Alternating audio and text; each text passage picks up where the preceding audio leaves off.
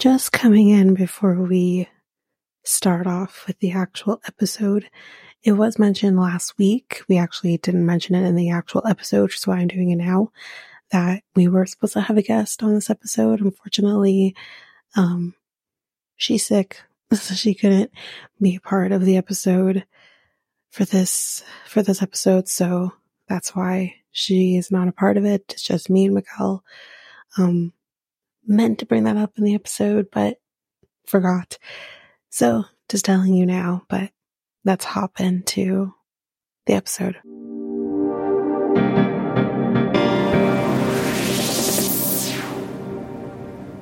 What's up, everyone? This is the Next Tape Podcast, episode 21 with Mikal and Tanika, where we have conversations on different topics. So this is the 4th episode of our Black History Month series.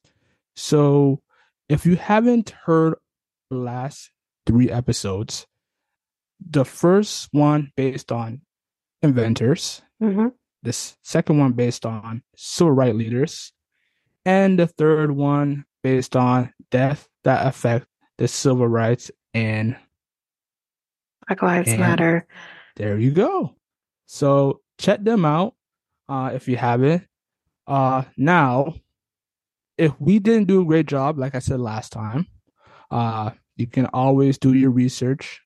There's Google. You can search Black History Month, anything that's Black history.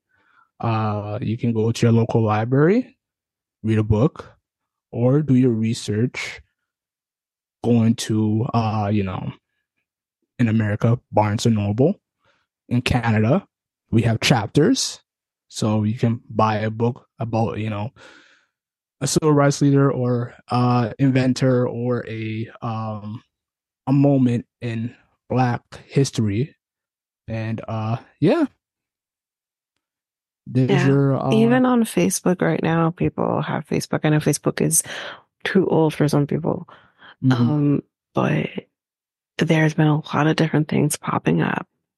Just right. highlighting Black history and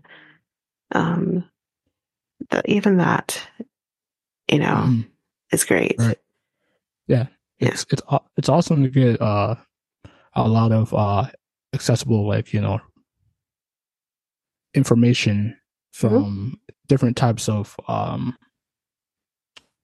would say different types of resources. There we go. There's the word. I kind of struggled there. My bad, guys. So yeah, different types of resources. And yeah. Just check them out. So what are we talking about today, Tanika? Well, today we're going to make it a little more fun because last week was really tough. And we're going to be discussing Black people and arts. So that kind of is, music, acting, dancing, even or actual art, even though I'm not talking about anything like artsy. So we'll get to it when we get to it. You'll see. Okay. All right. Should be fun. I believe. I like to dabble in, different types of art form, such as, music, photography, or,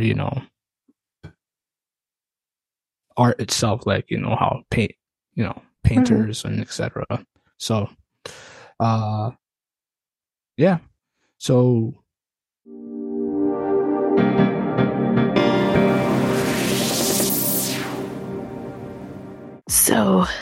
basically how I'm doing the first half of things is kind of just highlighting a lot of great Black artists, and we can kind of, discuss anything if you want to discuss anything. And then in the second half of my stuff is going to be very heavily focused on kind of a couple different things in particular for one particular artist. We'll get to it, but let's start off with Gregory Hines. Gregory Hines is probably, if you don't know, one of the greatest dancers of all time. He's incredible. Well, was incredible. He has passed away, but he definitely influenced a lot of people, like the person I'm thinking of right now, which I think I do talk about in a little bit. There's a particular dancer who helped with Happy Feet, for example. When I think of great Black dancers, I think of these two people. They're incredible. So Gregory Hines, if you don't know, like I said, he was born February 14th, 1946. He's a Valentine's Day baby. Nice. Yeah. And he died on August 9th, 2003. He was an American dancer, actor. I believe he was I know I've seen him in a movie before. I didn't want to say The Preacher's Wife, but I might be wrong. But anyway, he's a choreographer and he's a singer. Right. He is one of the most celebrated tap dancers of all time. Now, here's what I'm going to say. If you've never seen him dance before, just type in Gregory Hines in YouTube. He's incredible. He's incredible. So as an actor, go ahead. So was Michael Jackson? Oh, you're challenging me. Yeah, was Michael Jackson ever inspired by this guy? I'm just saying. No. Really? I don't think he ever talked about, because Michael Jackson's not a tap dancer, right? Gregory Hines is a tap dancer. Okay. Yeah, Michael Jackson was more influenced by like James Brown. Yeah, that's kind of his style. What actually I want to stress, and I did make notes of this for later, was I don't know if Gregory Hines was a trained dancer. I'm gonna say he was. Michael Jackson is not a trained dancer. Michael Jackson's dancing style is very different than Gregory Hines. Okay. Yeah. So as an actor, he's best known for Wolfen, never heard of it, 1981. The Cotton Club, 1984. White Nights, 1985. Running Scared, 1986. He had his own show called The Gregory Hines Show that only went for a year, 97 to 98. And he also played Ben on Will and Grace. Didn't know he was on Will and Grace. Interesting. Yeah, in 1999 to 2000. And he also voiced Big Bill on the Nick Jr. channel, which was an animated children's television show called Little Bill. Oh yeah, I was like, what? Big Bill. I never heard of the show either. Yeah, I heard about Little Bill. Yeah, it went from 9. I don't think so. I don't think so. The little black kid that I was wearing like yellow. Maybe I do. Maybe I have to look at it and see.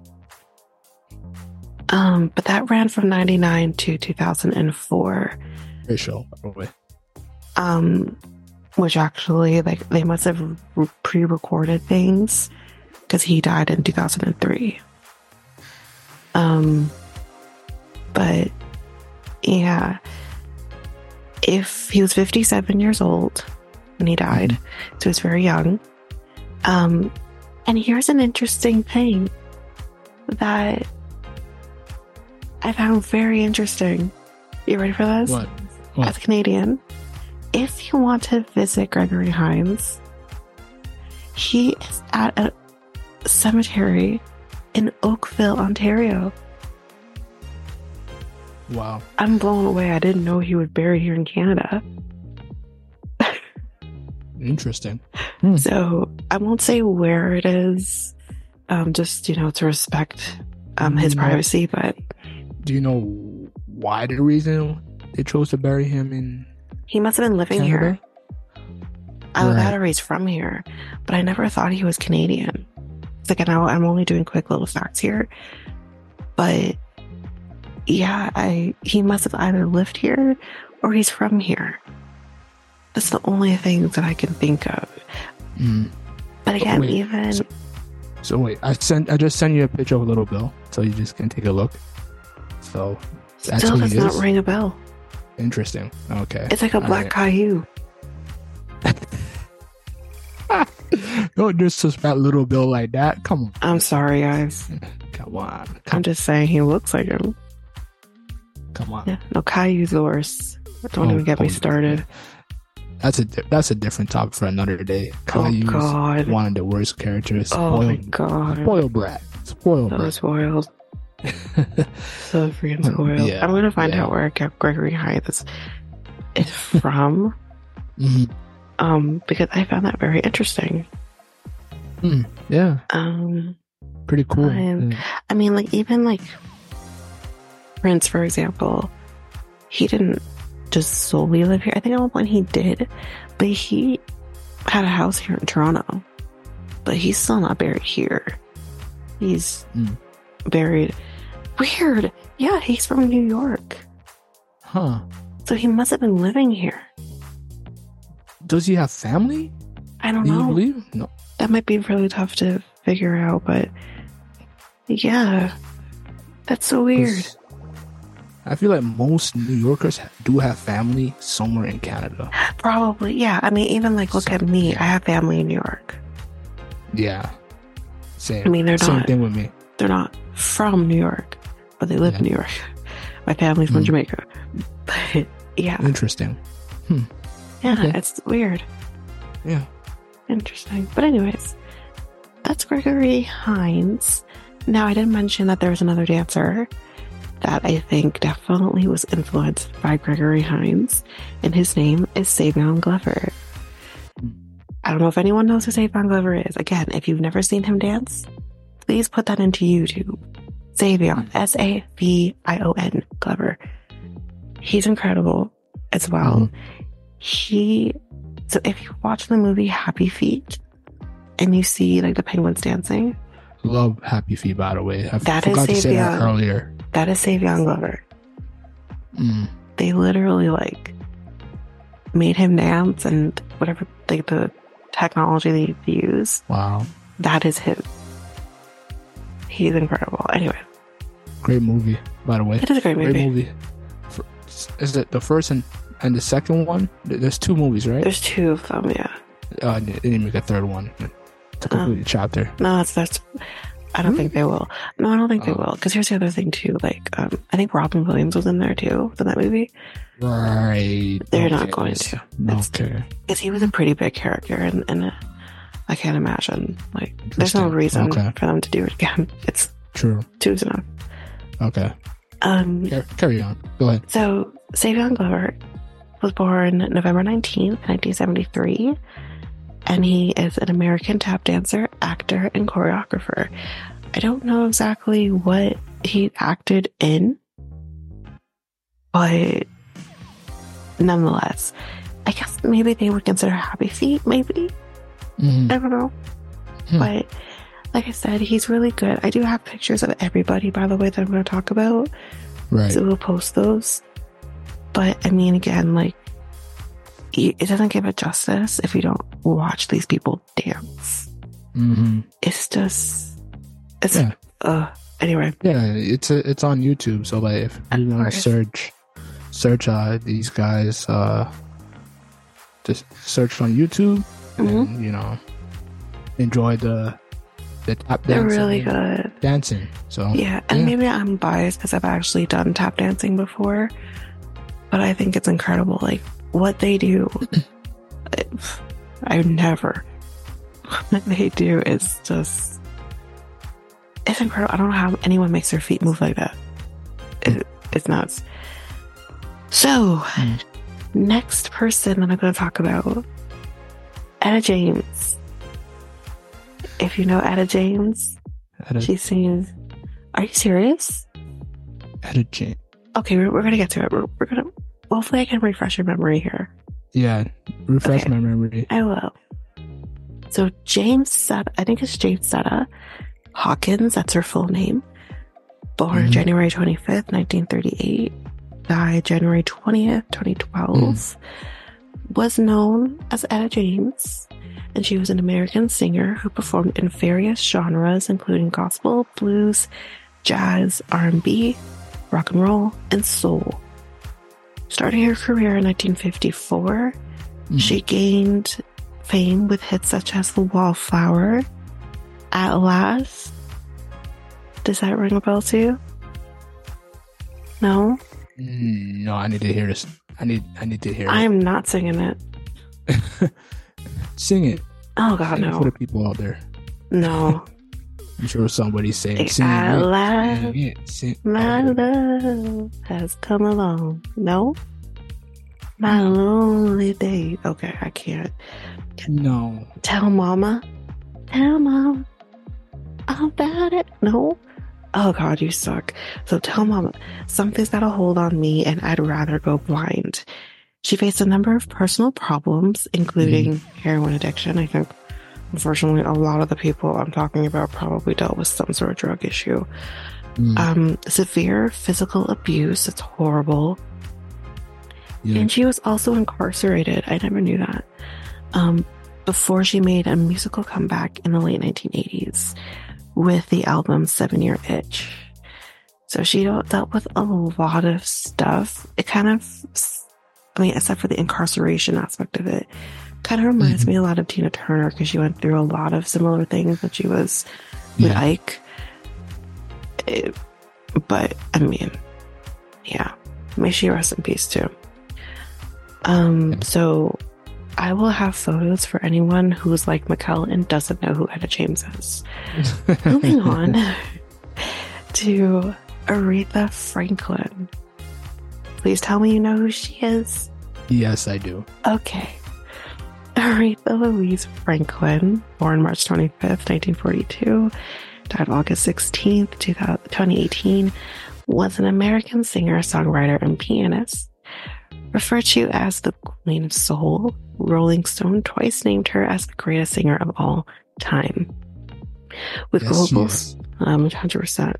With global sales of over 75 million records, Franklin is one of the world's best-selling music artists. Now, again, she has a lot of hits. She's Respect is the one that's popping in my head right now. She's incredible. May she also rest. Inspired a lot of artists. Oh, yeah. Inspired a lot of artists from Beyonce to Whitney Houston, you say? I would say, yeah, to an Whitney extent, Houston. yeah. Absolutely. Jennifer Hudson, I would say. Yeah. Yeah. That's the thing. We're talking about divas here in the great sense of it. And a lot of these people influenced others. That's just how it goes. These people would not, like, these people of today's, in like music or whatever, wouldn't exist if it wasn't for the pioneers who paved the way for them. Right. You know? 100%. So, yeah. So if you are interested in learning a little more about Aretha Franklin, there is the movie with Jennifer Hudson, which I have not yet seen. But there is also a History Channel mini-series that was incredible. I think it was 7 parts. It was really incredible, very in-depth. And it goes right to when she was a kid to when she was older. Now, there's a lot of things that happened to her as a child that I did not know. Like, she had a child very young. When I mean young, I mean like a child herself. Because someone took advantage of her. But it was, again, different times. Yeah. But nonetheless, she seemed to have a really great family. She was very close with her father. It was really a really good thing, which is why I haven't watched the movie, because I will be comparing it to that History Channel series. But it was really good. So if you want to learn more, those are your resources. If you want to do that, or just do your research on her, for sure. Because she's incredible. She's incredible. Yes, she is. Moving on to another one. Of course, I can't do a thing and not talk about Prince. Talking about Prince. Nice. Prince Rogers Nelson, born June 7th, 1958. Him and Michael Jackson were the same age, guys. I didn't know that. A couple months apart. And he died April 21st, 2016. A day I'll never forget. He was an American singer, songwriter, musician, record producer, dancer, and actor. The recipient of numerous awards and nominations, he is widely regarded as one of the greatest musicians of his generation. He was known for his flamboyant persona, his wide vocal range, which included a far-reaching falsetto. Listen, if you listen to any song, you've heard it. And high-pitched screams. I'm thinking Kiss right now. And his skill as a multi-instrumentalist, often preferring to play all or most of the instruments on his recordings. His music incorporated a wide variety of styles, including funk, R&B, rock, new wave, soul, synth pop, pop, jazz, blues, and hip hop. Prince produced his albums himself, pioneering the Minneapolis sound. So he's done it all. And I mean, for him to even have gotten to that point, I mean, this is why, like, he did the work to try to make sure he owned his own music. Yeah. Had, you know, the artistic freedom, because, like, this is why he changed his name. Like, everyone jokes, oh, Prince was a symbol. But Prince was actually a symbol because he was trying to make a point. Like, that's why he did it. That's why he wouldn't do collaborations with artists who didn't have their own exactly. Their rights to masters their masters, right? Yeah. Right. So, yeah, he didn't. Which is actually like very few artists at the time. At that time, and even today, have the rights to their own music. Very few. So, and like we'll talk a little bit about Michael Jackson and how he got rights to his masters. It's actually hilarious. I'm like, whoa. But I don't know if he ever would have otherwise. I'm not sure. But we'll talk about that. But this is why Prince did that, was so that he could have that. But also, Prince was just an incredible artist altogether. He not only wrote and sang his own music, he also wrote other people's music. For example, Manic Monday by I think it's the Bangles. That was written by Prince. Right. Nothing Compares by the late great Sinead O'Connor, which I know is maybe controversial for some people, me saying great, but she was an incredible singer. She had a lot of struggles in life, but she was an incredible singer nonetheless. He wrote that song. There's actually, if you search hard enough, you can hear him singing the song too, and it's incredible. Like, he's incredible. To me, he can do it. I love him. Here's why I had to include him in here. So, I think the last thing before Mikkel does his thing is I'm going to talk a little Motown. Is that the record label? Or that is the record label, Motown. Okay. I mean, I was going to do, I know we talked about doing other things too.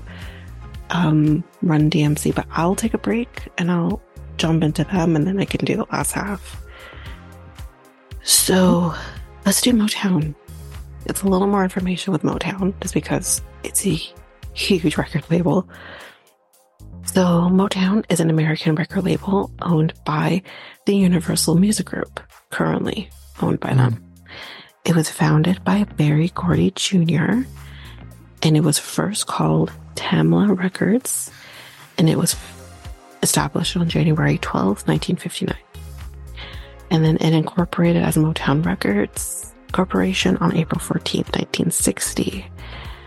So its name is kind of like, I'm going to mess this word up, but a portmanteau or whatever, of motor and town, and has become a nickname for Detroit because that's where Motown is, where the label was originally headquartered. And the home is like, I call it the home because it looks like a house, but the record label is still there. Like, you can walk up to it. I don't know if you can go inside, but you can walk right up to it if you want to. It's still there.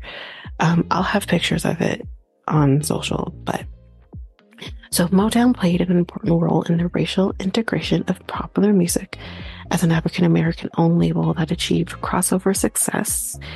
In the 1960s, Motown and its subsidiary labels, including Motown Records, the brand used outside the U.S., so I guess they used Tamla as outside U.S., were the most of the Motown sound, a style of soul music with a mainstream pop appeal.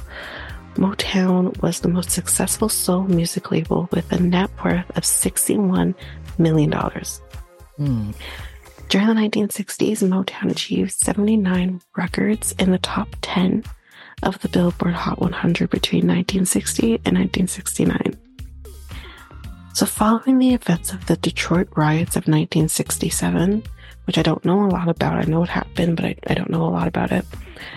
And the loss of key songwriting / production team, which was Holland, Dozier Holland. I've heard of them.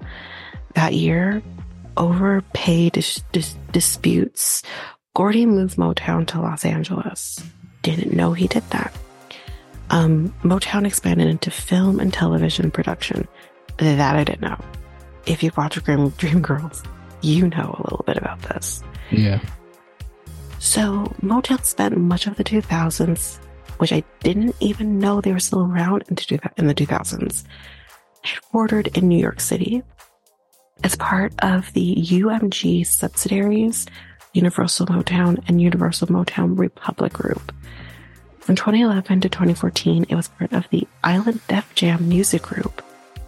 Didn't know this either. Like, this is like, when I read this, I thought, oh, I'm only going to be reading something up until like the 80s. I was not expecting this.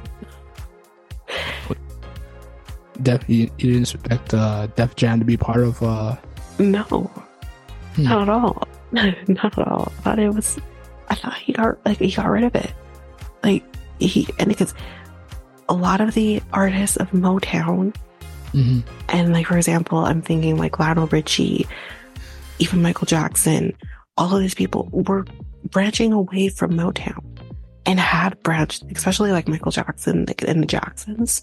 They branched away from Motown long before.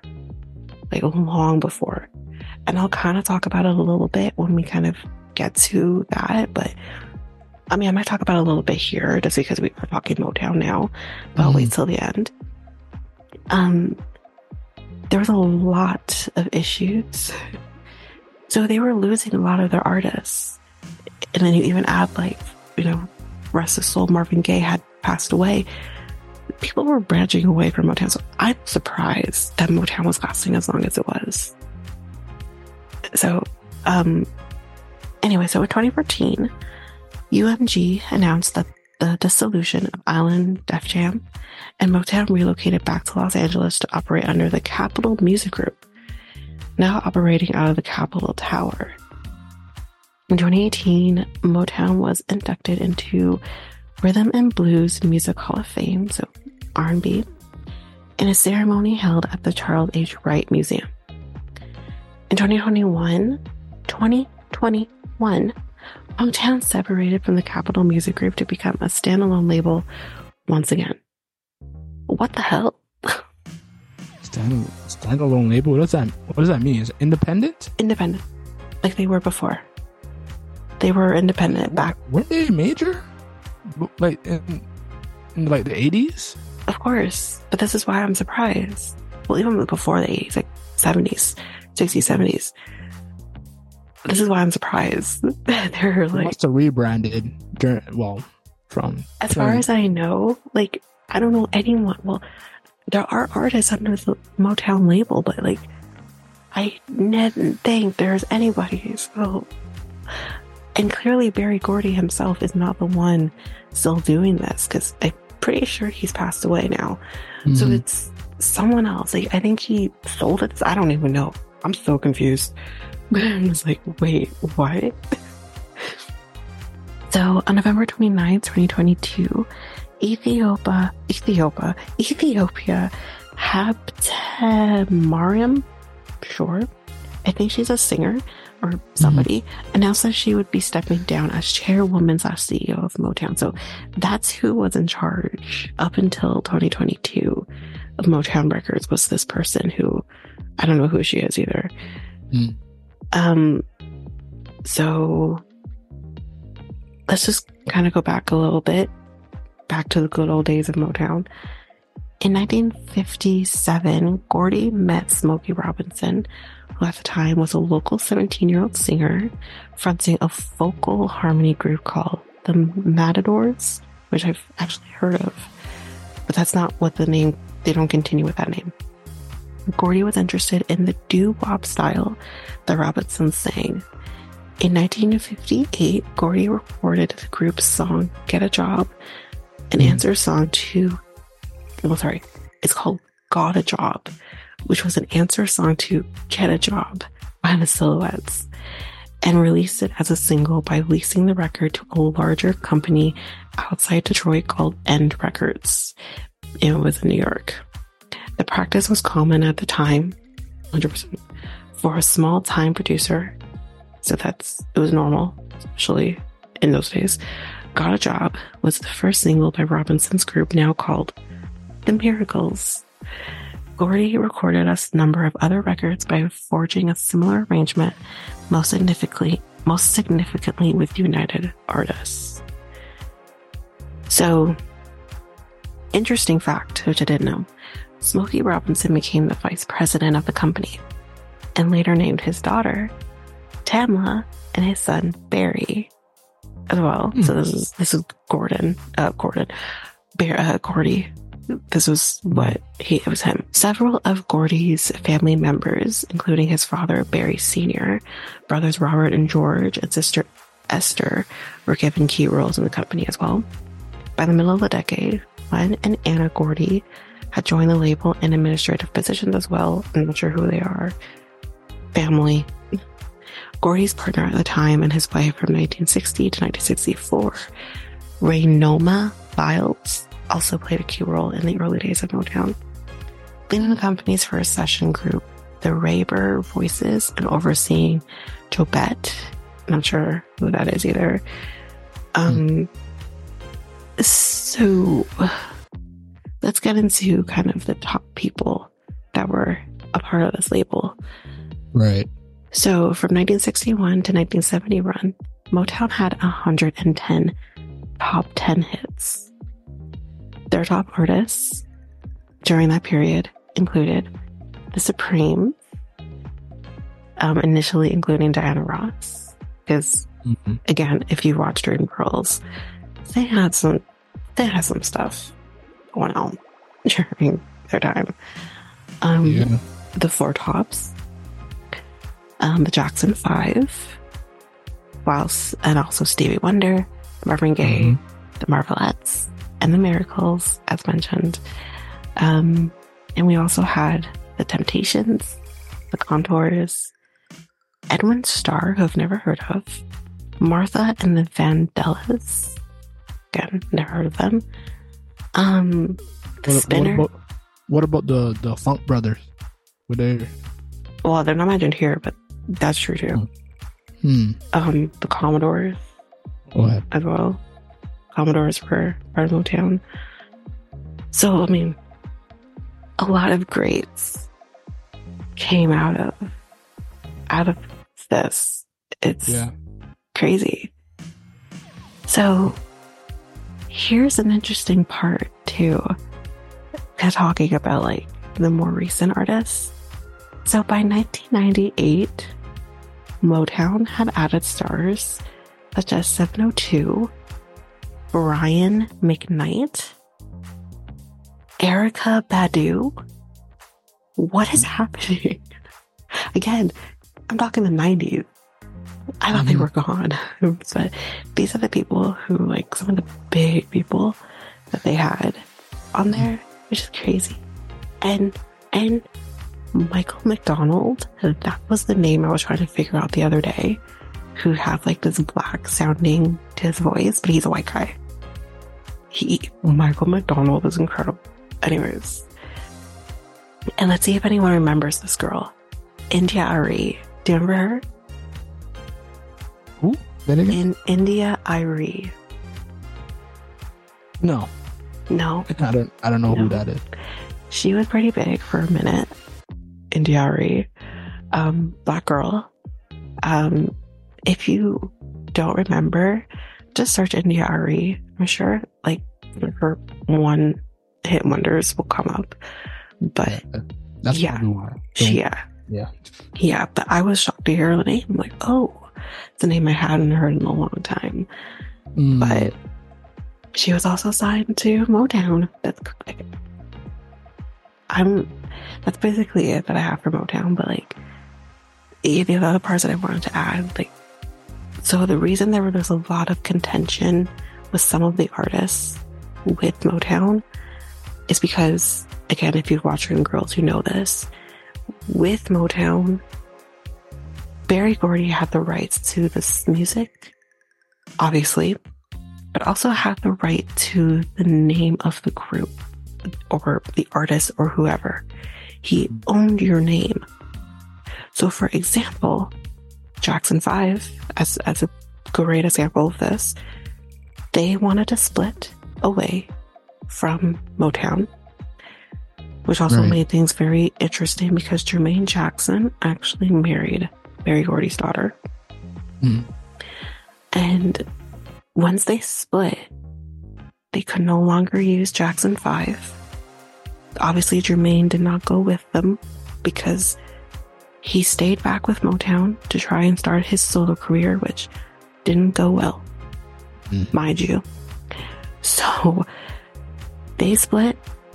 I don't know which record label they ended up going to, but that's why they changed their name to the Jacksons, because they could not use Jackson 5 because Motown owned it. All right. Yeah. I feel like the Jacksons is a lot better than the Jackson 5. Yeah, but there's 5. Oh, I don't really care. It was 5 of them. It made sense, even though there's 6 brothers in total. Right. Only 5 of them in the group at one time. So I don't have an issue with the name Jackson 5 versus the Jacksons.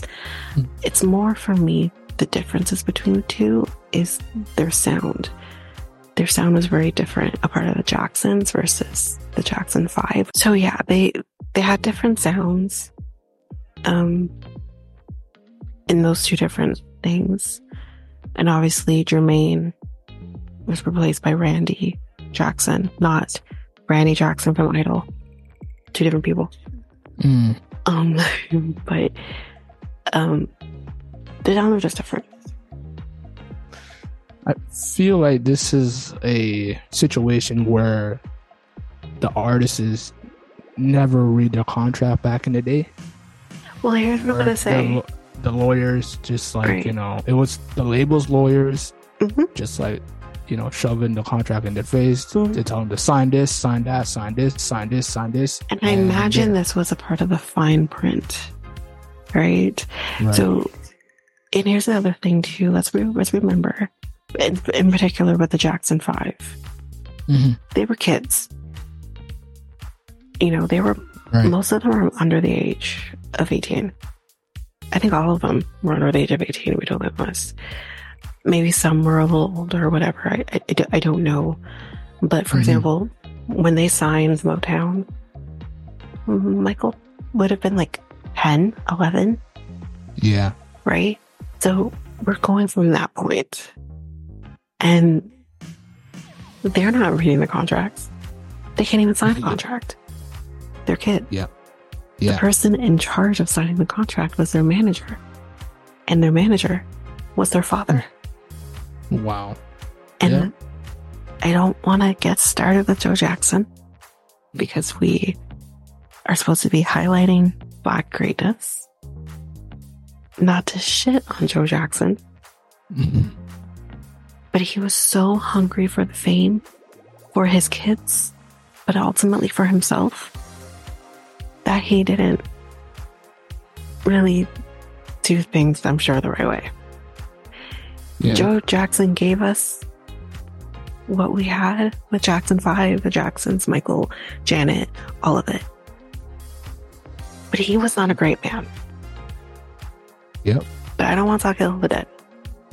So.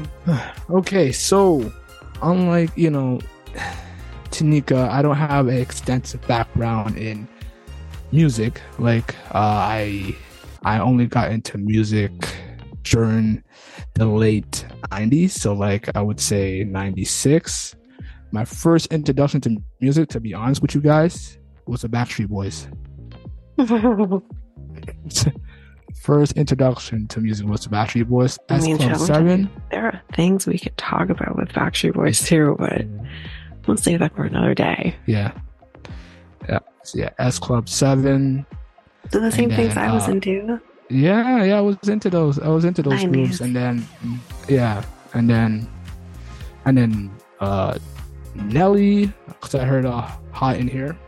Basically, I heard that. He was doing music before that, though.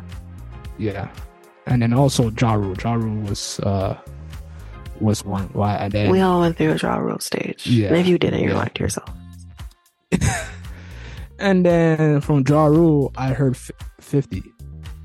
The whole entire beef and every single etc. And then from there now. Oh yeah, they did have beef. From 50 to Kendrick to J. Cole to Lloyd Banks to etc. I'm mostly from 98 to basically I would say right now.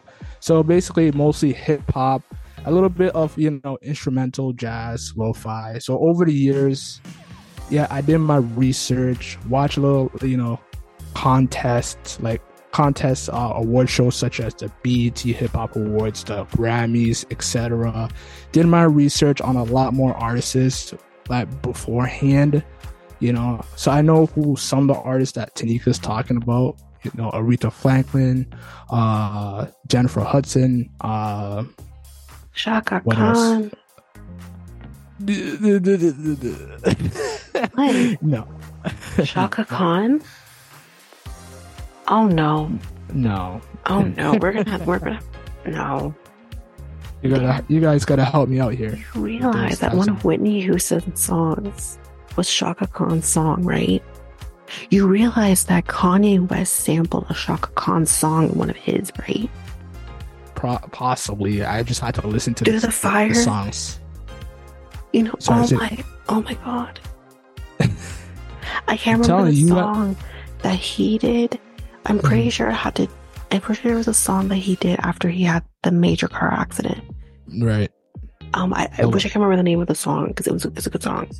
Mm-hmm. But he sampled Through the Fire. I think that's the name of the song, Shaka Khan song. Right. I'm blown away right now. Yeah, like I said, you have more extensive Patti LaBelle music. I heard of her, but not too much. Like that's what I said. You have more of an extensive background in music than I do. I only got into music in the end of the. You realize I'm younger than you. It's not so much that I'm the kid that back in the day when my grandparents would play like CHFI or whatever. Mm-hmm. They would have on the weekends. They would have the oldies, and they would play like 50s, 60s, 70s. Right. That's my that's dad, that's what the good music is. All he played was reggae. Your dad? That's all. So did my mom. Come on now. Yeah, he played reggae. I didn't know who the artist is. But do you even know the reggae artists? Some, but not a lot. He didn't really tell me a lot of the artists. He just played the songs in the car, and that's basically it. So like I said, and we're talking the old school reggae artists, like Sanchez and Luciano, like the old school ones. Yes, old school ones. Okay, I can't tell you who the names. Bears Hammond. Come on now, we're gonna educate you. Beanie Man. Okay, I'll give you Beanie Man. But I mean, Bob Marley reggae, right? Too? Did you really have to ask me if Bob Marley is a reggae too? You're Jamaican. Do better.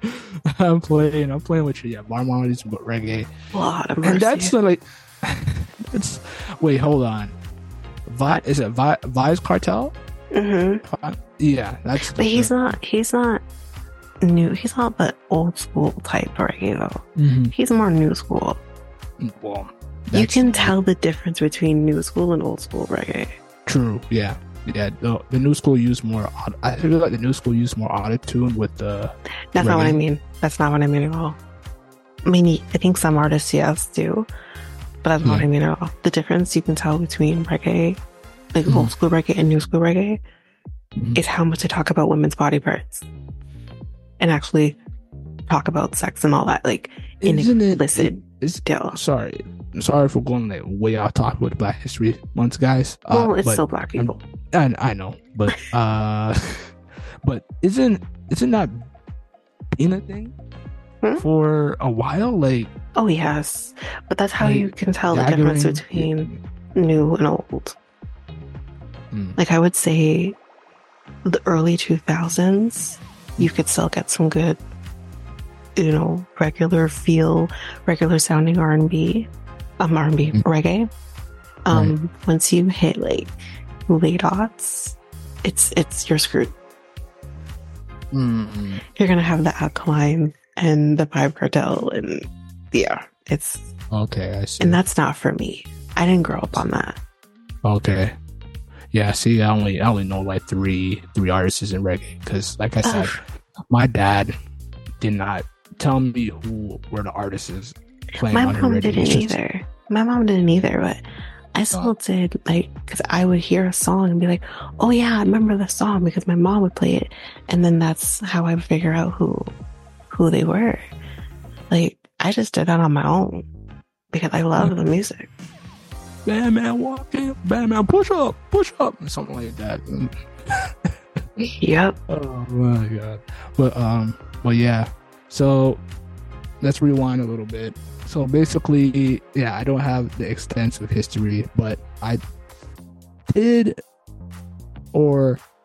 have been listening to this artist like a little bit recently. His name is Miles Davis. You sound like no one's gonna know who he is.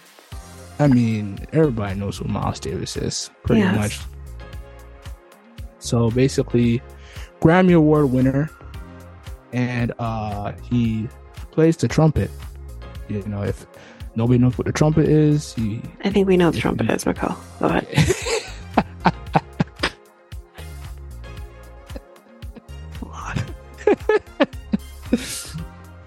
Yeah. I mean, there could be somebody that, that haven't graduated school, right? It's a horn, okay? That's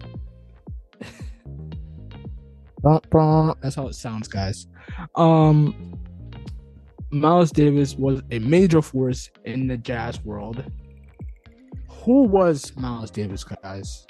So, instrumental in the development of jazz, Miles Davis is considered one of the top musicians of his era. Born in Illinois in 1926, traveled at age 18 to New York City to pursue music. I wonder if he had a family in Canada too. Yeah. Well, I think everyone has family in Canada. Pretty. Yeah, I think that's a thing. Throughout his life, he was at the helm of a changing concept of jazz. Winner of 8, not 1, not 2, not 3, not 4, not 5, not 6, not 7. I think we know how to count. 8 Grammy Awards. And just having fun with the people. Mm-hmm. Davis died in 1991 from from respiratory distress in Santa Monica, California. Respiratory? Yeah, respiratory. Okay, respiratory distress. Okay. Respiratory stress. So early in his life, the son of a dental surgeon and a music teacher, Miles Davis, was born Miles Dewey Davis III on May 26, 1926. His middle name was Dewey. I'm trying not to laugh. I'm sorry. That's no. That's not even why. I'm laughing because there's a person on Smothered whose nickname is Dewey, and how he said that it's funny. It's sorry. Continue. It's all good. So, on May 26, 1926, in Alton, Illinois, Davis grew up in a supportive middle-class household. Interesting. Not a lot of, Black people are born in a middle class. Yeah. So that's good. What did his dad do again? He was a dental surgeon. That's why. Yes, the money is in dental surgery. That's why. Interesting. Yeah. Wow. He was introduced by his father to the trumpet So the trumpet, guys. Everybody knows what a trumpet is, right? Yes.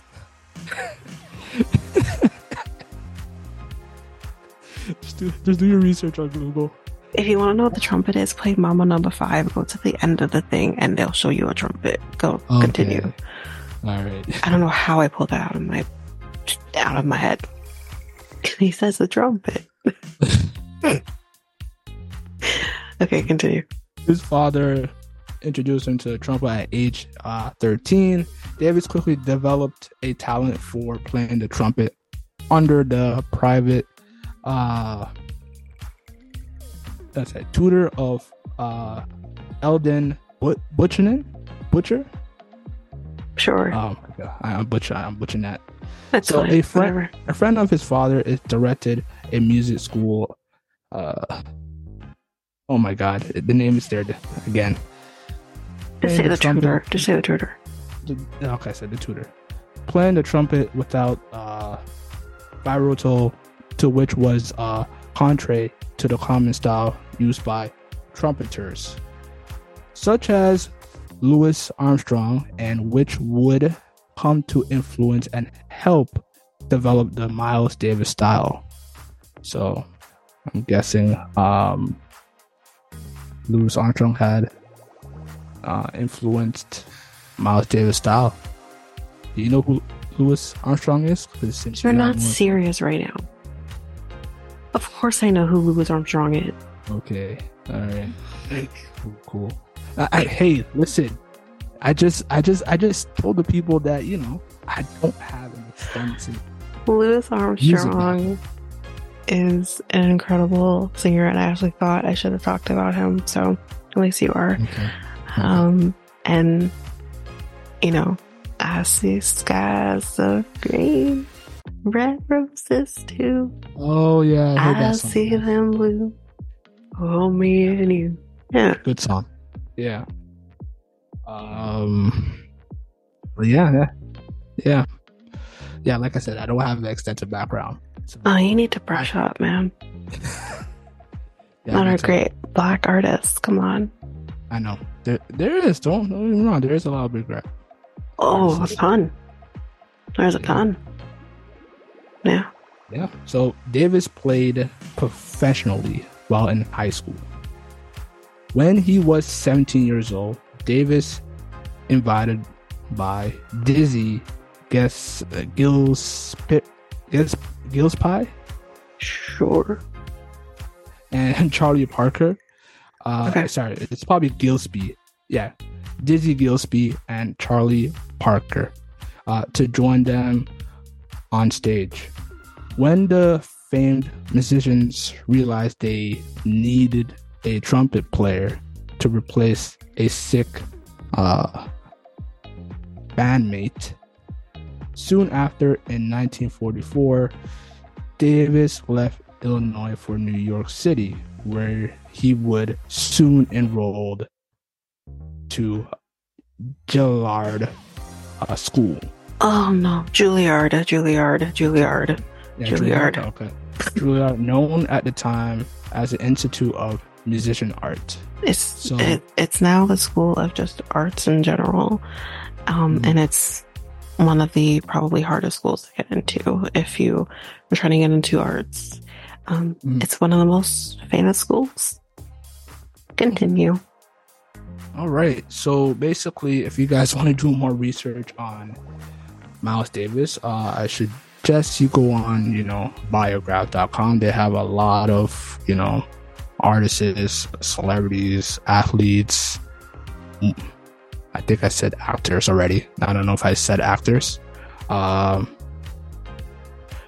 you can just check their biograph and, do some extensive research on, what they did in their early life and, what they, reasons why they got into, their careers and etc. So, Miles Davis discograph, basically, he did a lot of albums. So basically, he did like number of studio albums he did was 60 studio albums. Wow. Yeah. That's a lot. Yeah. Man was working. That's a lot of albums. Yeah. So I can only name 3, but there's more. He also did. We can't name 60. You can't name all 60. It'll be a long ass episode. He also did live albums. So live albums is like, basically. Yeah. The concert so albums, yeah. 39 of them. He did that. And then he did compilation albums as well. 46 of them. So this man was working. Jeez, work. The 3 albums he did was Kind of Blue, which people know to this day, In a Silent Way, and On the Corner, and many more. I'm not naming all of them. Mm-hmm. Yeah, no. It's 39 and 46 combining with the studio album, live album, and compilation. So also he's been sampled many times with a lot of artists such as MF Doom. You know who he is, hip hop artist. I don't think do you know who MF Doom is, Tanika? No, I haven't heard of him. Okay. Yeah. If people used to watch like the Cartoon Network and Adult Swim, he used to be like this guy in a mask rapping on the commercials. And, okay. Yeah. So, and then Fat Joe was sampling Miles Davis's music as well. Biggie, that's another one. Okay. And Outkast. Oh. Yeah. And pretty much more people in the industry has probably sampled Miles Davis. So, yeah. That is it for my Miles Davis pick. And I know, Tanika had more, so. Yeah. Like I said, I don't have extensive music and background. So I got you, I guess. But yeah, so I do realize that I do have an actor, because I thought, we should have an actor in there, but I'm going to do him last and just finish up with the music stuff. And then we'll do the actor at the end. So I don't have a whole lot on Run DMC. I literally just have a little blurb. But Run DMC was an American hip hop group from Hollis, Queens, New York. And they formed in 1983. And the group consisted of Joseph Simmons, Daryl McDaniels, and Jason Mizell. Run DMC is regarded as one of the most influential acts in the history of hip-hop culture. Yep. And especially one of the most famous hip-hop acts of the 1980s. So, for example, if you think, for me, when I think Run DMC, I think of the collaboration with Aerosmith when they did Walk This Way. Well, I don't know if it's necessarily Aerosmith, because that's their song. But I think they ended up sampling Walk This Way and had Steven Tyler in the song. It's probably one of my favorites.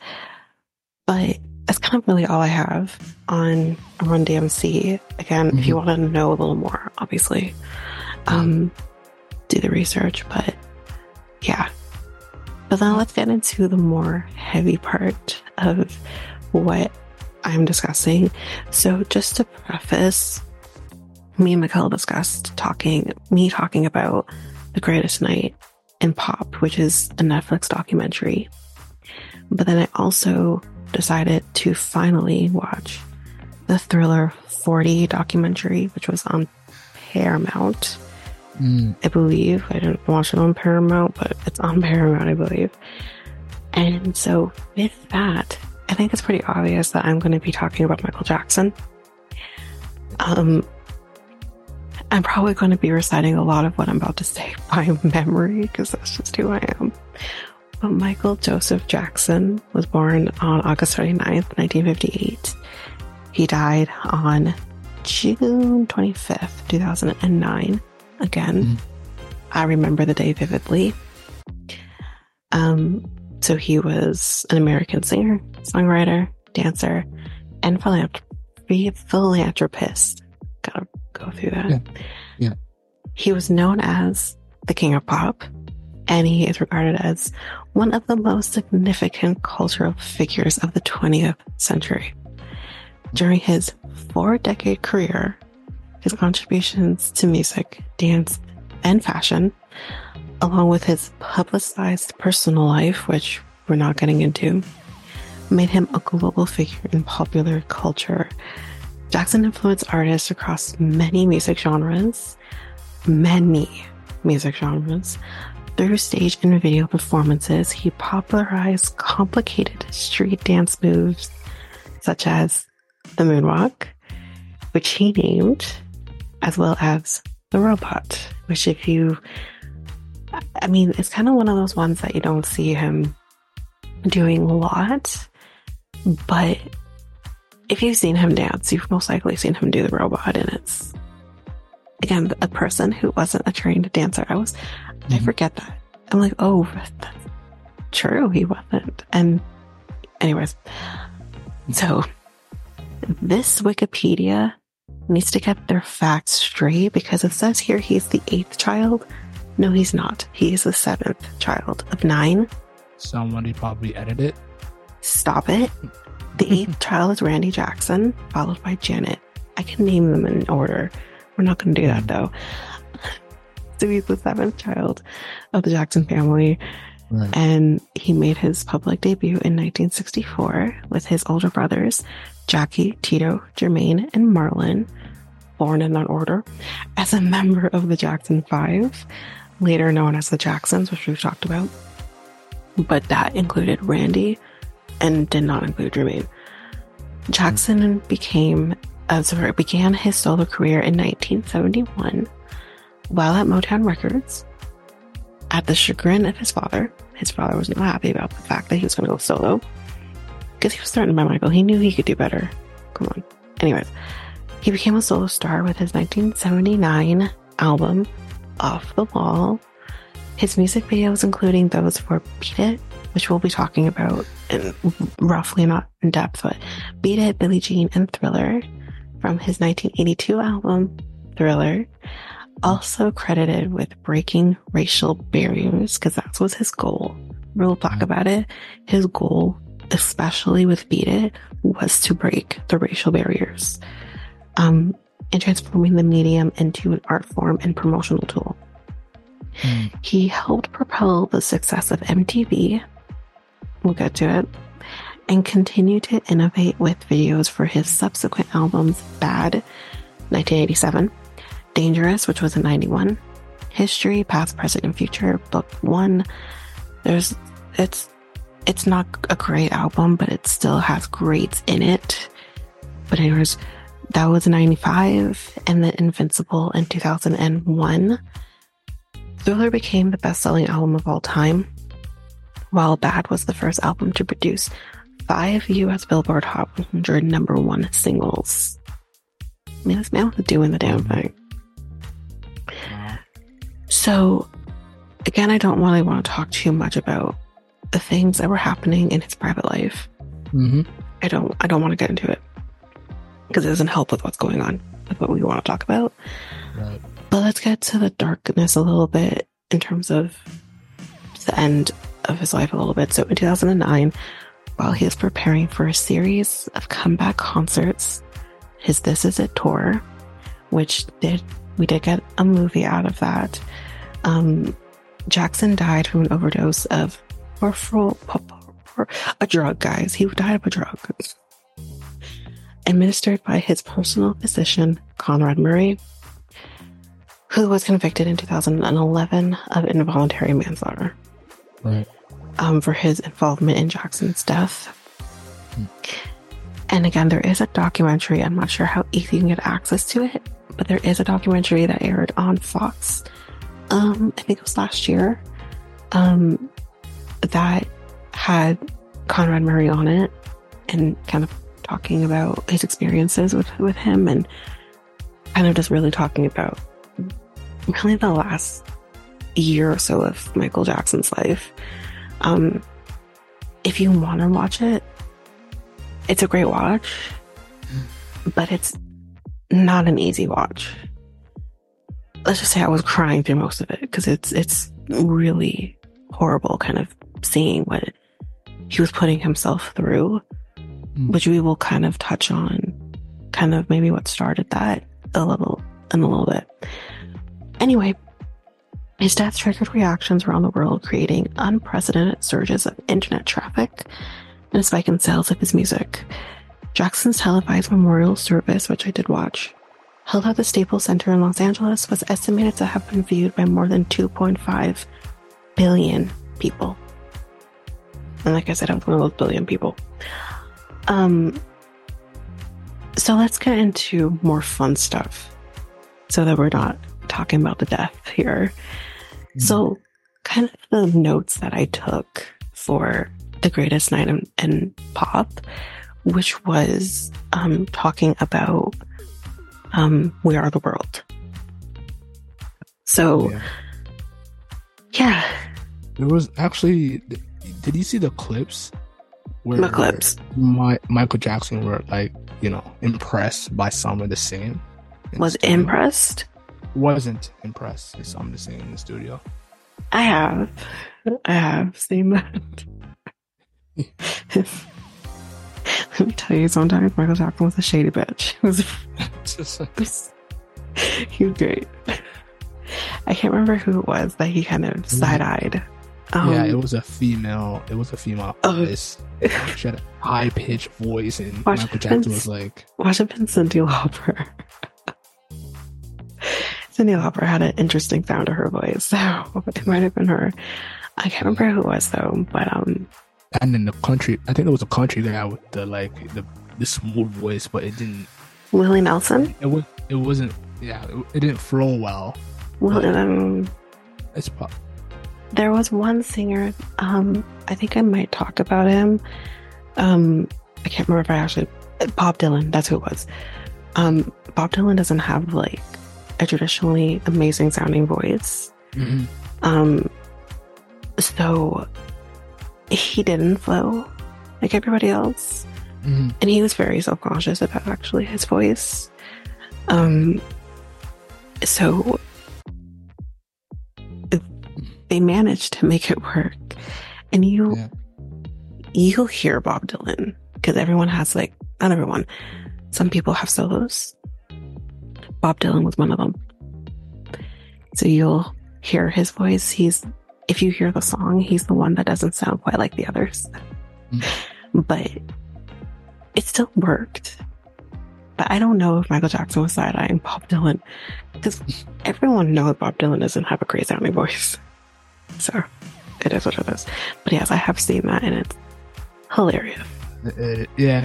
I've seen it multiple times. It's just like, it's so funny. And then I go on Twitter, see the comments. People are just like saying that Michael Jackson is side-eyeing. Oh, 100%, he was side-eyeing. But he doesn't do it, but slightly. You see the slight. Oh, no, listen. The greats like Michael. Yeah. Shady bitch. He was shady. He was great. Whitney Houston, shady as hell. She was shady as hell. Oh my. Whitney Houston knew she was the best. Let's put it that way. And she was shady. She literally was like, Paula Abdul's not a great singer. I'm like, damn, Whitney. That's funny. But Paula Abdul is not a great singer. She's a better dancer. But anyways. So, greatest night in pop. So, this whole thing was to raise money for USA Africa. Lionel Richie, along with Michael, wrote the song. Stevie Wonder was actually supposed to be a part of the writing of the song, but no one could get in touch with Stevie Wonder. They couldn't get in touch with him. He is in the song. He did show up for the recording of the song, but he never showed up for the writing of it. And they were being kind of laid back about it, doing their own thing. But then when they realized, oh shit, we have a deadline, then they got it done. They couldn't wait for Stevie Wonder to show up. Fun fact, though, that I want to bring up here, because I want to tell everybody this. I found this out after watching a Janet Jackson documentary a couple of years ago. Fun fact, Stevie Wonder and Michael Jackson, along with the other Jacksons, are cousins. They're related. Interesting. Stevie Wonder is on Katherine Jackson, so Michael Jackson's mom. He's on from her side, and he is like a third cousin or something.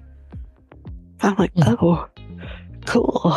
Like, so much great in this family. Which is actually hilarious because Joe Jackson was the musical one. That's how they got into music, because Joe Jackson was actually part of a music group. The father, he was a part of a music group. So I found that very interesting. Anyways, so Harry Belafonte. Please tell me you know who Harry Belafonte is. No. Oh my god.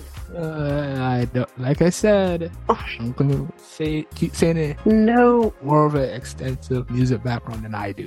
So you might recognize the song, because I'm gonna bring up the song in a little bit. That he has, like, one of his most famous songs. So Harry Belafonte was actually the driving force for why they did this. So for those people who don't know who Harry Belafonte is, he was a singer. He has passed away. But not only was he a singer, which I didn't know this, he was a statesman in the civil rights movement. I never knew that. So his biggest thing that he wanted to draw attention to was the poverty in Africa. That was very important to him. That's good man. So along with Harry Belafonte, the other thing that was maybe the groundwork for them in this song was the Band-Aid Christmas song, which, if you know, it's "Do They Know It's Christmas Time at All," which I had mentioned in the Christmas episode was one of my favorite songs. One of my favorite Christmas songs. So that was kind of their groundwork. The difference with Band-Aid was that it was mainly white people singing for white people to, help those who are less fortunate. Right. Not to shit on it, because, we had people like George Michael on there, who I love. We had Sting. Boy George, I think, was in there too. So it was an important song to have. But I think what they really wanted to do with this particular song was have not only white people, but in particular Black people, singing to help Black people in need in other countries. That was very important to them with this song.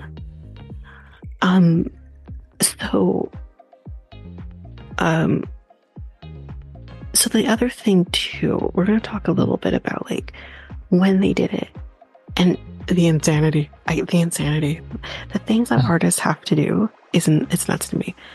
So they're going to do this, right? Lionel wants Quincy Jones involved as well, which, again, if you don't know who Quincy Jones is, please tell me you know who Quincy Jones is. I'm going to lose it. Yes, I do know who Quincy Thank God. Thank God. Quincy Jones is one of the greatest producers of his time. Yeah. He's incredible. Yeah. He's still alive.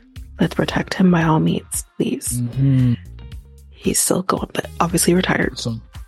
Yeah. So, as mentioned, his samples are good. He's getting sampled by other artists, obviously. Oh, of course. Yeah, it's impossible not to, honestly.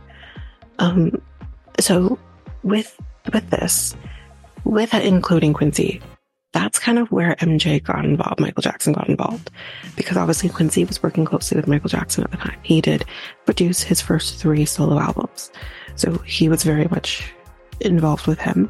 And then that's kind of where Stevie was coming in as well. It's going to be roped in, although Stevie wasn't there to write the song. But anyways, they kind of mention, obviously, with Lionel obviously being a part of Motown, Michael being a part of Motown, Stevie being a part of Motown, everybody knows everybody. They have literally grown up with each other. Everybody. And a lot of the artists who are involved in this, and I'll talk about it too, all grew up with each other if they were a part of Motown. And we do have a few people from Motown involved in this. Some of the people, kind of like the process of who they were going to bring in, I'm bringing Kenny Loggins because I I love Kenny Loggins. I know he's not black, but leave me alone. Kenny Loggins. I know you're not going to know who Kenny Loggins is. So Kenny Loggins sang Footloose. He sang the theme for Footloose movie.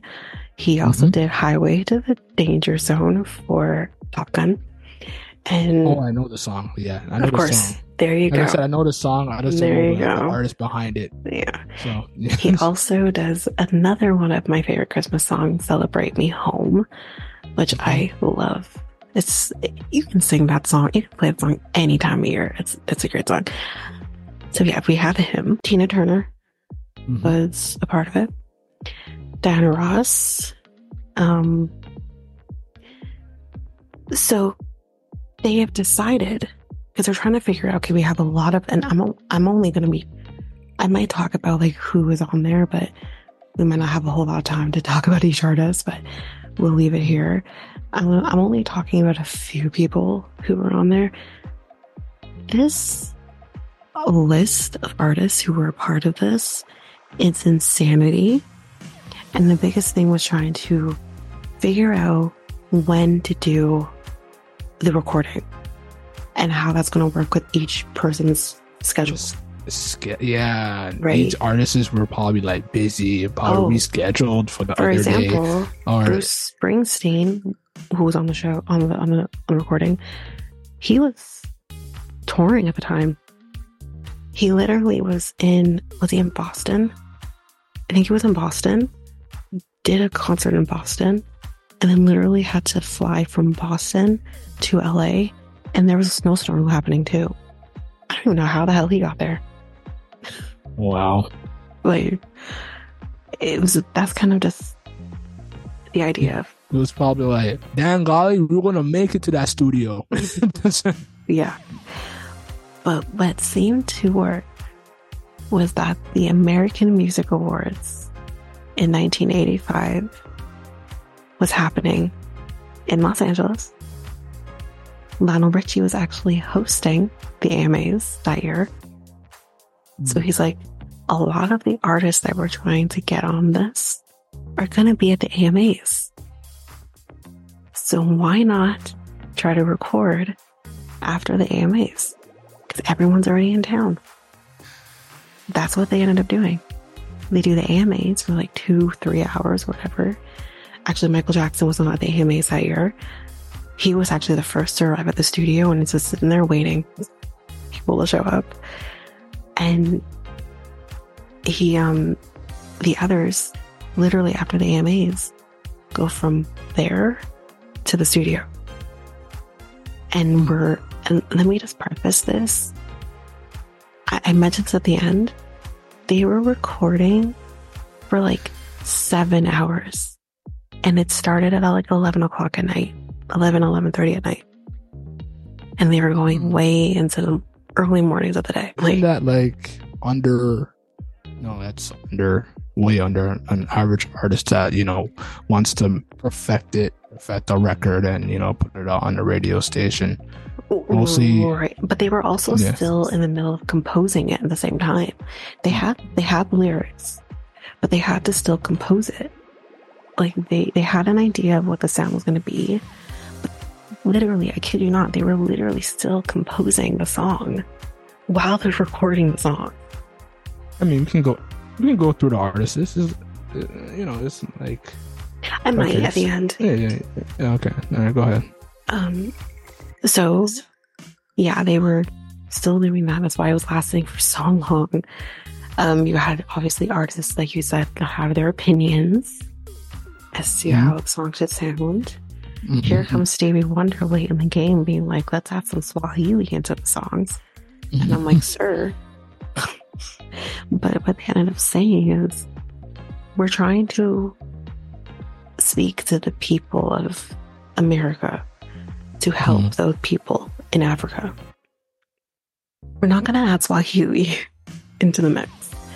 And actually, I think their goal was actually to be helping people in Ethiopia.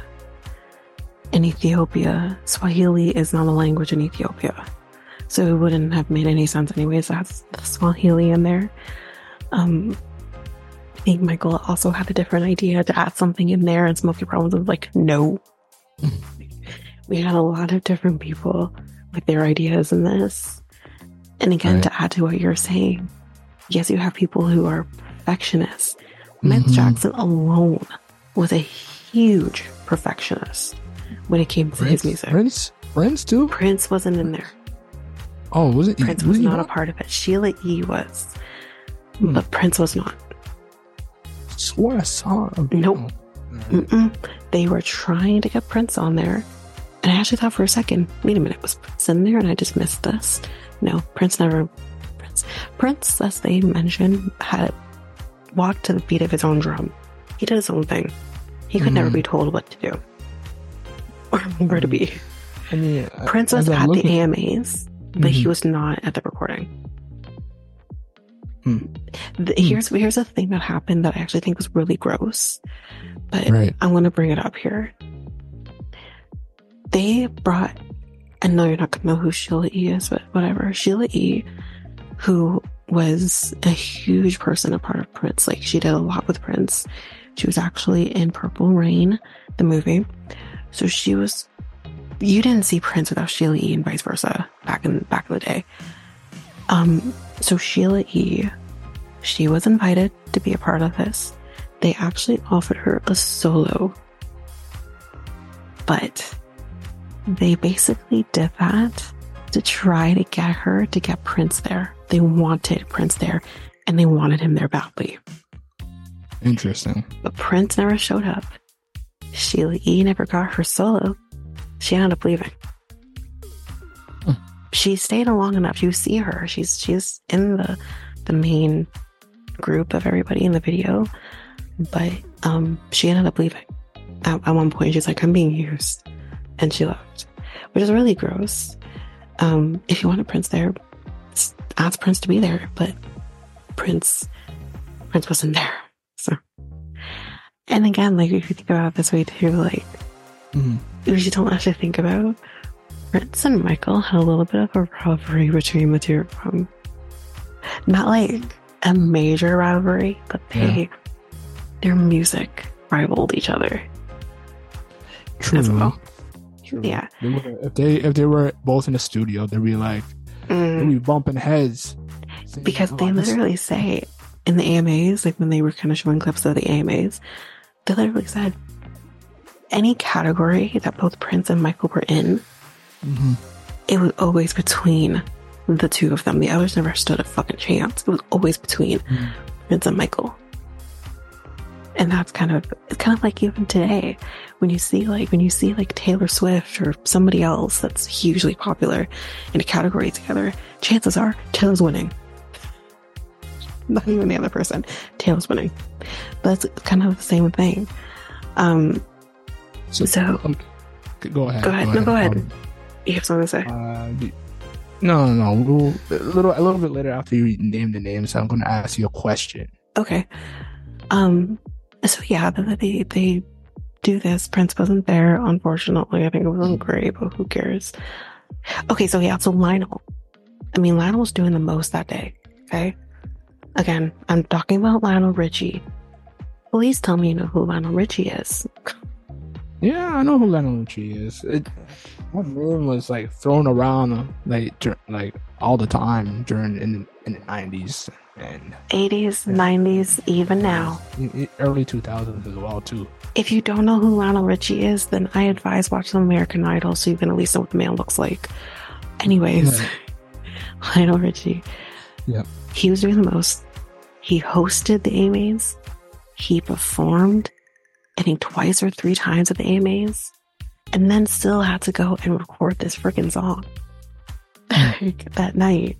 Like, incredible. These people are nuts. Anyways, so other people that we had here, Smokey Robinson, Ray Charles, and as I mentioned, Diana Ross. So we had many of those people. I did mention Sheila E. already, so I won't talk more about her. We had, I'm going to name some white people because I love these people. Bette Midler, was on this. I did not know that. I'm not surprised if you don't know who Bette Miller is. No. Bette Miller. Okay. Bette Miller. Wind Beneath My Wings. You are the wind beneath. No? Possibly, yeah. Possibly. Have you watched Hocus Pocus before? Yeah. I did. Okay, she's one of the Sanderson sisters. Oh, okay. She's the main one. She's Winifred. Interesting. Okay. Mm-hmm. She's an actress. She's an actress, singer as well, but she's mainly known for her acting. So she was there. Dionne Warwick, everybody. Do you know who Dionne Warwick is? Of course you don't. Oh my god. She's Whitney Houston's aunt. You don't know who she is? Okay. Do you know the way to San Jose? No? Nah. I don't know the song. I can't. I can't. So to talk about the Swahili thing, so we'll talk about that. Now, I'm going to bring up, because you said you didn't know who Harry Belafonte is, so I'm going to bring this up. Do you know, in the middle of them recording, because they had been recording something for hours, everyone's tired, and I guess the way they decided to break the ice a little bit is they broke out in Harry Belafonte's song, Dale, Mr. Dale. Daylight come and me wanna go. Yeah. Do you know the song, right? Yeah, I know the song. Thank God. So that's Harry Belafonte. Again, this is also, they play the song in Beetlejuice as well. Okay. So they broke out on that, and it kind of just helped with the mood. So I thought that was fun. And I was like singing along with them, doing like, Daylight go. Okay. So it was.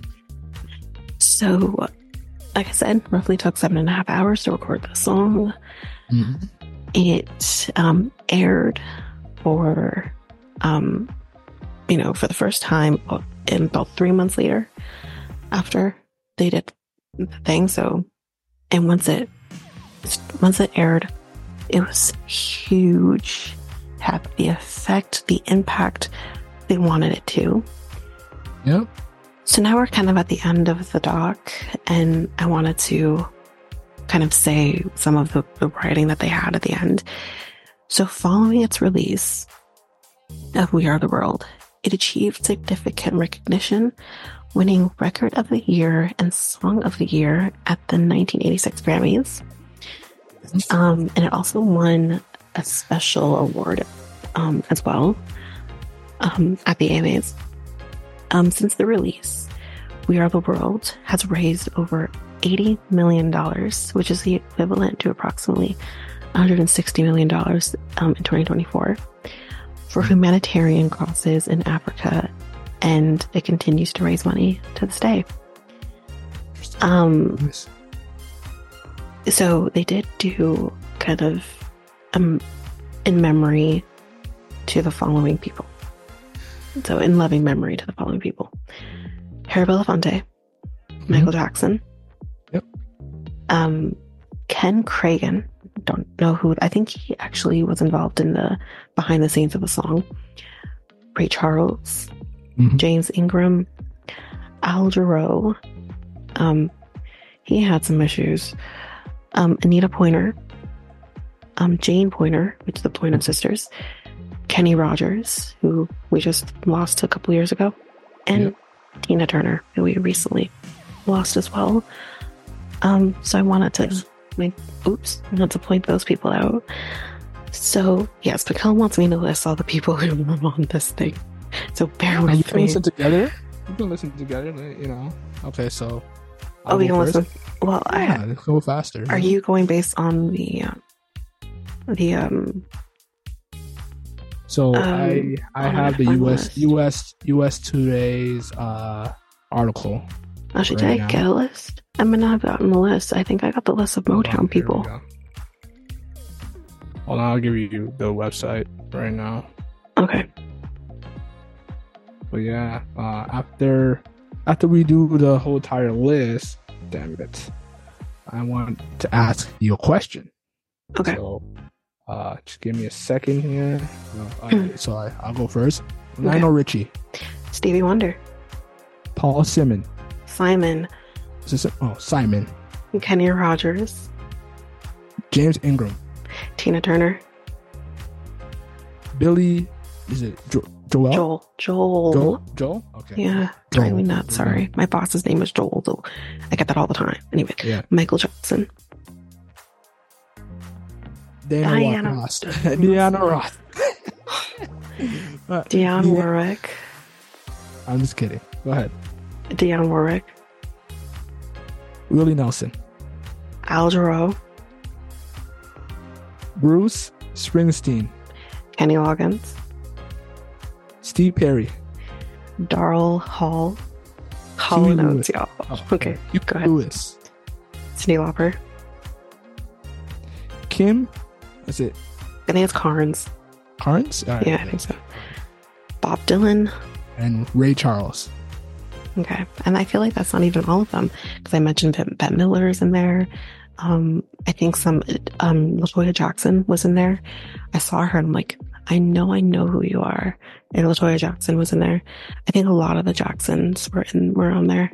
But anyways, that's Jackie Jackson, LaToya Jackson, Jackson, Jackson, Tito Jackson. Basically everybody. Yeah. Everyone was on there. Yeah. Jeffrey Osborne. Okay. So what's your question before we move on to Thriller? Oh, okay. So in today's day, who are the artists would you like to do a redo of a song?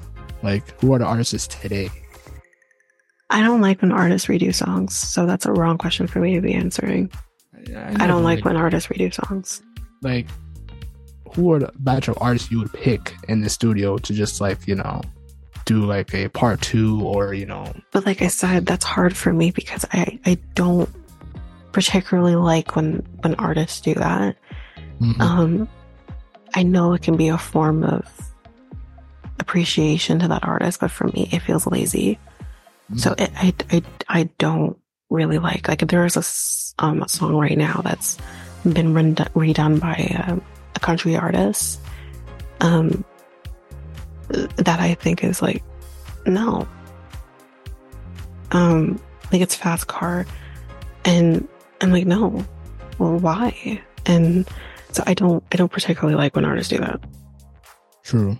So that's a hard one for me. You don't want to pick? No, pick out because I wouldn't want that. Let me see. Okay, I'll do it. All right. Okay. I'll do it. I don't know. Is there 10 artists? Okay, 10 artists. Okay, so we go from Beyonce, Taylor Swift,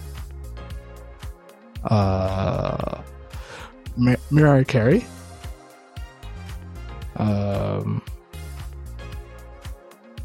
I would go Zaya. You know who Zaya is, right? No. SCA. Oh, is that? Oh no, that's you're saying it wrong. It's Yeah, Zaya. It's whatever her name. I can't remember how to say her name now, but yeah, I can't remember her now. But anyways. Yeah. Justin Bieber. Bieber. Yeah, Bieber. Usher. I think Usher will be in there. So that, okay, so go ahead. So just to quickly go through some of the stuff here. As we know, as I mentioned earlier, Off the Wall was Michael's first solo album, which he had done with Quincy Jones.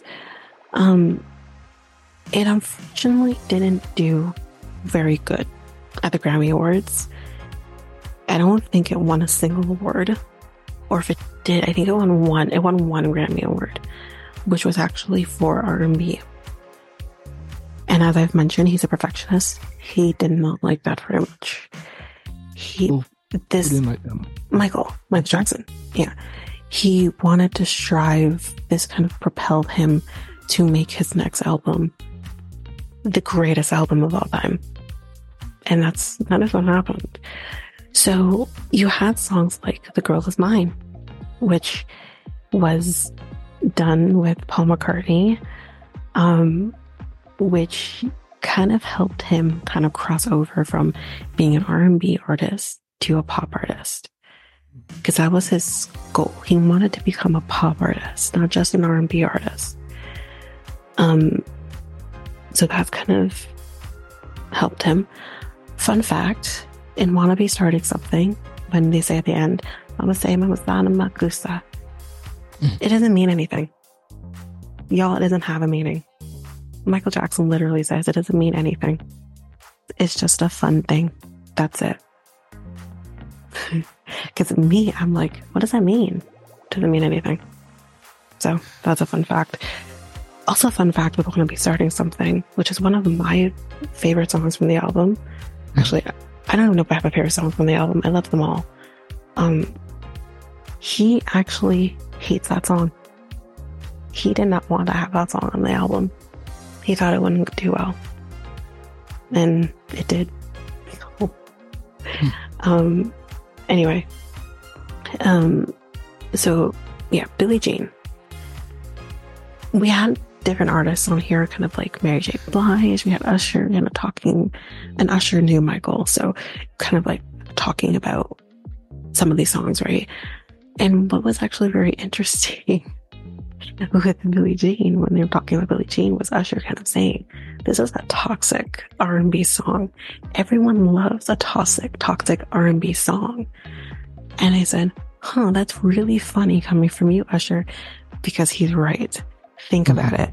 We've Love Confessions Part 2.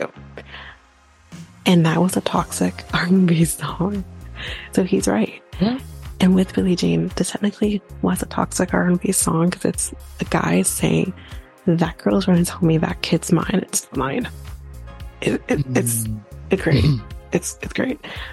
And fun fact with Billie Jean, that actually is a true story. He had a fan write to him and say to him, I have this baby and it's yours. And he's like, I don't even know who the hell you are. So it's a true story that actually happened. Interesting. Yeah. So with this, they kind of talk about the video a little bit and how like they had the budget to only light up like 11 different tiles in the video. Like if you've seen the video, you know what I'm talking about. And it was the first of its kind, this particular video, because you had this person directing the video and you have Michael just kind of standing in one spot for some of it, just dancing, just doing all kinds of different things. And if you notice in the video, a lot of it is focused on his face and not his feet, because they weren't used to capturing someone dancing like that and capturing that in a video. So it was kind of the first of its time where you kind of have to make sure you're capturing everything. And also, it was the first of it kind of telling the story. I think it was the first one he shot. So it was also him telling a story. If you've watched the video, it's basically a photographer like following him around trying to get a picture of him. And him dodging the photographer. So it was the first of its time, and it was great. And since we're on the topic of Billie Jean, I'm going to get this one over with. When he performed Billie Jean for the very first time was at Motown 25th anniversary concert. Michael Jackson only agreed to do Motown 25 if he was able to perform one of his own songs. Berry Gordy didn't want to do that. He's like, no, this is supposed to be a Motown celebration. Your solo stuff isn't a part of Motown. I don't want to do that. But the way to get Michael to do it was for him to have this moment. And he did. He was able to have it. If you haven't watched this performance of Motown 25, his first performance of Billie Jean, stop what you're doing and watch it. It is incredible. It is amazing.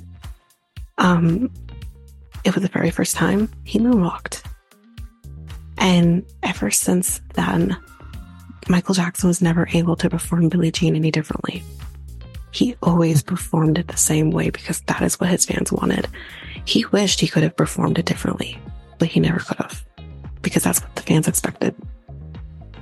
So it was an incredible performance, and people who were there was one person who was a part of the doc who was there in the actual room when he performed, and he said, "You'd have no idea the atmosphere in that place.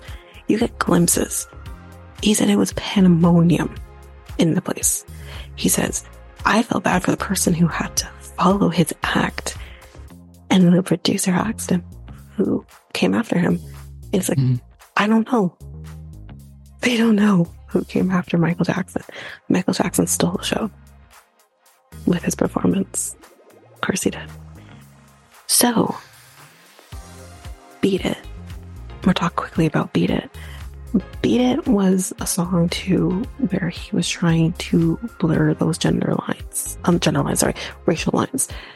And for this particular song, because they were trying to get him on MTV, and they could not get him on MTV because MTV said, we only play rock and roll music, and Michael Jackson's not a rock and roll artist. What they meant to say, they don't play white rock and roll music.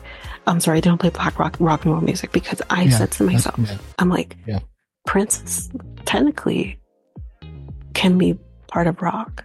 He's funk, but he can be definitely part of rock. Y'all didn't play Prince, so that's kind of what they got to. Yeah, he's light skinned, so it doesn't matter. He's still black. But it says, like, watching this was incredible is that you had white artists who were being played on MTV saying, why don't you play black people on MTV?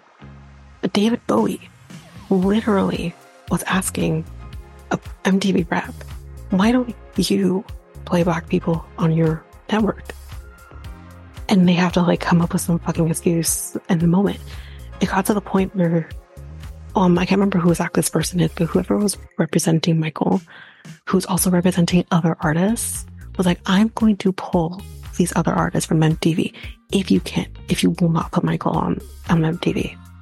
So what year was this? This would have been like 84. Yeah. Okay. Yeah. Racist. Absolutely. Absolutely. Still happening. Issues in it. Yeah. Mm-hmm. Okay. Right. So what they ended up doing with Beat It was, we're going to make this a rock song. And Michael said, I want someone who can kind of appeal to white teenage boys who love rock and roll. So that's where they ended up getting Eddie Van Halen, who was from Van Halen. And he... Didn't they have Queens? No. No. I'm going to tell you right now, most likely not, because Freddie Mercury they were doing their own thing too. Mm-hmm. And then also take into effect that Freddie Mercury would soon be diagnosed with AIDS at around that time. He had AIDS for a long time before he passed away, and he passed away in 91. So, no. Rolling Stone didn't... No, let me finish. Let me continue. Yeah, go ahead. They had Eddie Van Halen, who was a part of Van Halen. He did the single, the solo, the guitar solo in Beat It. And that was meant to appeal. And eventually, I think that song did kind of help him propel onto MTV. And again, no black artist before him was ever on MTV. Now, I think you're trying to maybe figure out here is Guns N' Roses, Slash from Guns N' Roses. Mm-hmm. He would be a part of some of Michael's music. And he would, during performances, perform the rock solo from Beat It as well. But he was not the original person. It was Eddie Van Halen who did the original. And then let's move on to Thriller. With Thriller, he wanted to make this huge. He wanted to do this video. And he was dying down. Let me put this into perspective. He did the video for Thriller 2 years after the release of Thriller album. So he wanted to kind of do something to kind of propel it back up. And he decided to do the Thriller video. Now, the record label did not want to pay for the video, because the video would have cost about, I think, $1 million, when normally videos only cost $50,000. So somehow they were able to get that figured out, and get him to do it. But they wanted to have this kind of cat and mouse kind of feel to it, which is exactly what it was with the actress Ola Ray, who was in the video. They had that kind of cat and mouse thing, which again was the first of its kind, because Michael would continue doing this kind of cat and mouse thing in some of his videos. The Way You Make Me Feel is one of them. You Rock My World is another one. He would continue doing that. So he did that. And he wanted to have it be scary. He wanted that. And he ended up bringing on the director of a werewolf movie that I've never heard of before. But I know who the director is, because he would continue on to do more of his videos. John Landis. He directed the Thriller video. And they kind of talk about all of that different. And again, if you want to watch the documentary, but I don't want to give everything away, definitely watch it. It was really good. Mm-hmm. So they do talk about that. And with that, this was a huge event. Children would take time off of school in order to watch the premiere of this video. They premiered it on MTV. It was huge. And they ultimately, because they would actually, they made it like a movie, so that you could actually get VHSs of the Thriller video, which is just under 20 minutes long. And they sold 100 million copies of Thriller, the video. Like, wow. Insane. Yeah. So just kind of coming back to kind of more present, I did mention we would talk about how he got a hold of his masters. So while he was doing Thriller, Steven Spielberg, ever heard of him? Yes. Was actually in the middle of directing a little movie called E.T. So he actually, which I didn't know this, he actually wanted to have Quincy Jones work with him on doing a soundtrack for E.T. And with Quincy working with Michael, he wanted to have Michael involved in that as well. So they did this whole thing. They released the stuff and everything. Problem is that no one talked to the record label that Michael was a part of if this was okay for him to do. Eventually they made them pull the record off the shelves. And Michael was pissed. He was really pissed. And which was funny, because the guy who ended up making that decision to pull it, he's like, is Michael mad at me? And they're like, of course he's fucking mad at you. What the hell? Like, you pulled work that he just did, like, of course. And he's like, well, what can I do to make it up to him? And he's like, I don't know, you figure it out. And he's like, does he want his masters? I'll give him his masters. That's how Michael Jackson got a hold of his masters. Oh, wow. Yeah. So, he didn't use any money or purchase it, nope. Or they gave it to him. No, Michael would use his money to buy other people's masters. We won't get into it. Yeah. Did you know he actually owned Eminem's masters? I think that's a rumor. No, I don't think it's a rumor. I just heard about it now. Like, I'd never heard about it before.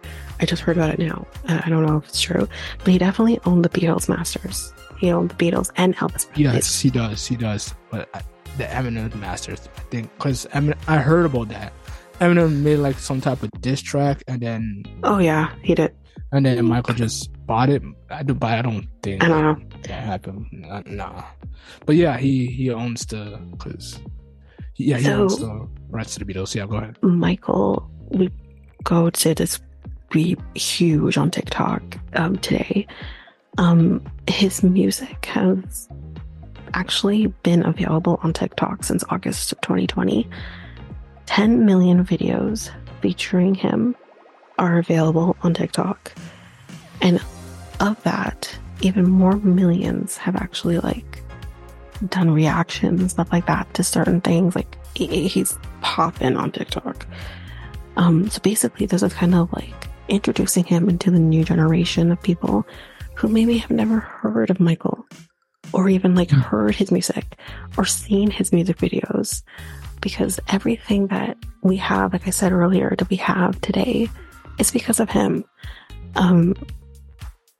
So yeah, that's basically it for that. Like, just kind of the quick version. Again, if you want to watch the documentary, that was really well done, you can watch it on Paramount. So there is a little bit of a note that I have here. Like, this was just a day ago. An article came out a day ago that Sony recently bought a stake in Michael Jackson's catalog. I'm not surprised at all by that. I'm not surprised by all. Michael has had a lot of issues in his life, and where Sony is concerned, he's gone head to head with them when he was alive. So I'm not even surprised by that. I'm actually really upset about that, because that's not what he would have wanted. So the value of the rights were $1.2 billion. Yeah. Yeah. So just to close off, I wanted to talk very quickly about Sidney Poitier, who is an actor. So he was born on February 20th, 1927, and he died on January 6th, 2022, so very recently. He was a Bahamian and American actor, film director, and diplomat. In 1964, he was the first Black actor and first Bahamian to win the American Award for Best Actor. He received 2 competitive Golden Globe Awards, a BAFTA Award, and a Grammy Award, as well as nominations for 2 Emmy Awards and a Tony Award. So, like, he's the full thing. He's gotten every single award. In 1999, he ranked among one of the American Film Institute's 100 stars. Poitier was one of the last surviving stars from the golden age of Hollywood cinema. So he's had movies like Lilies of the Field, A Raisin in the Sun, The Jackal, The Defiant Ones, They Call Me Mr. Tibbs, No Way Out, A Patch of Blue. He's had many movies, and he was actually married to a white woman in a time where that wasn't heard of. But anyway, Yes. That's it. Okay, I'm it. done.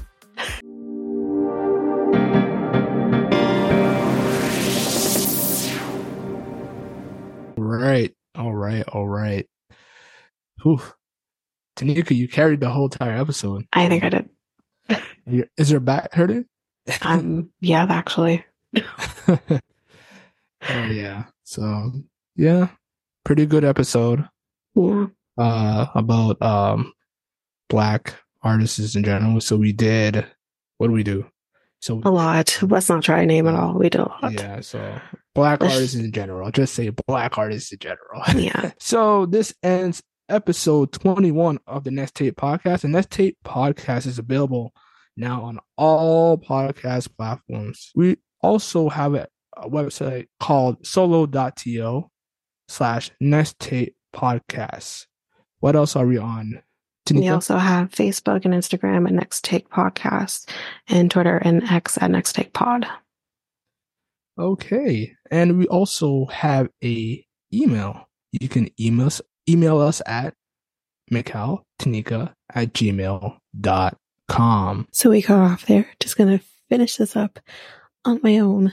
But yes, for next week, we are going to be talking about the Black Lives Matter movement.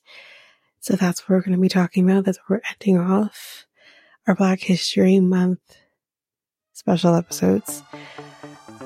So that's it. Till next week. Bye.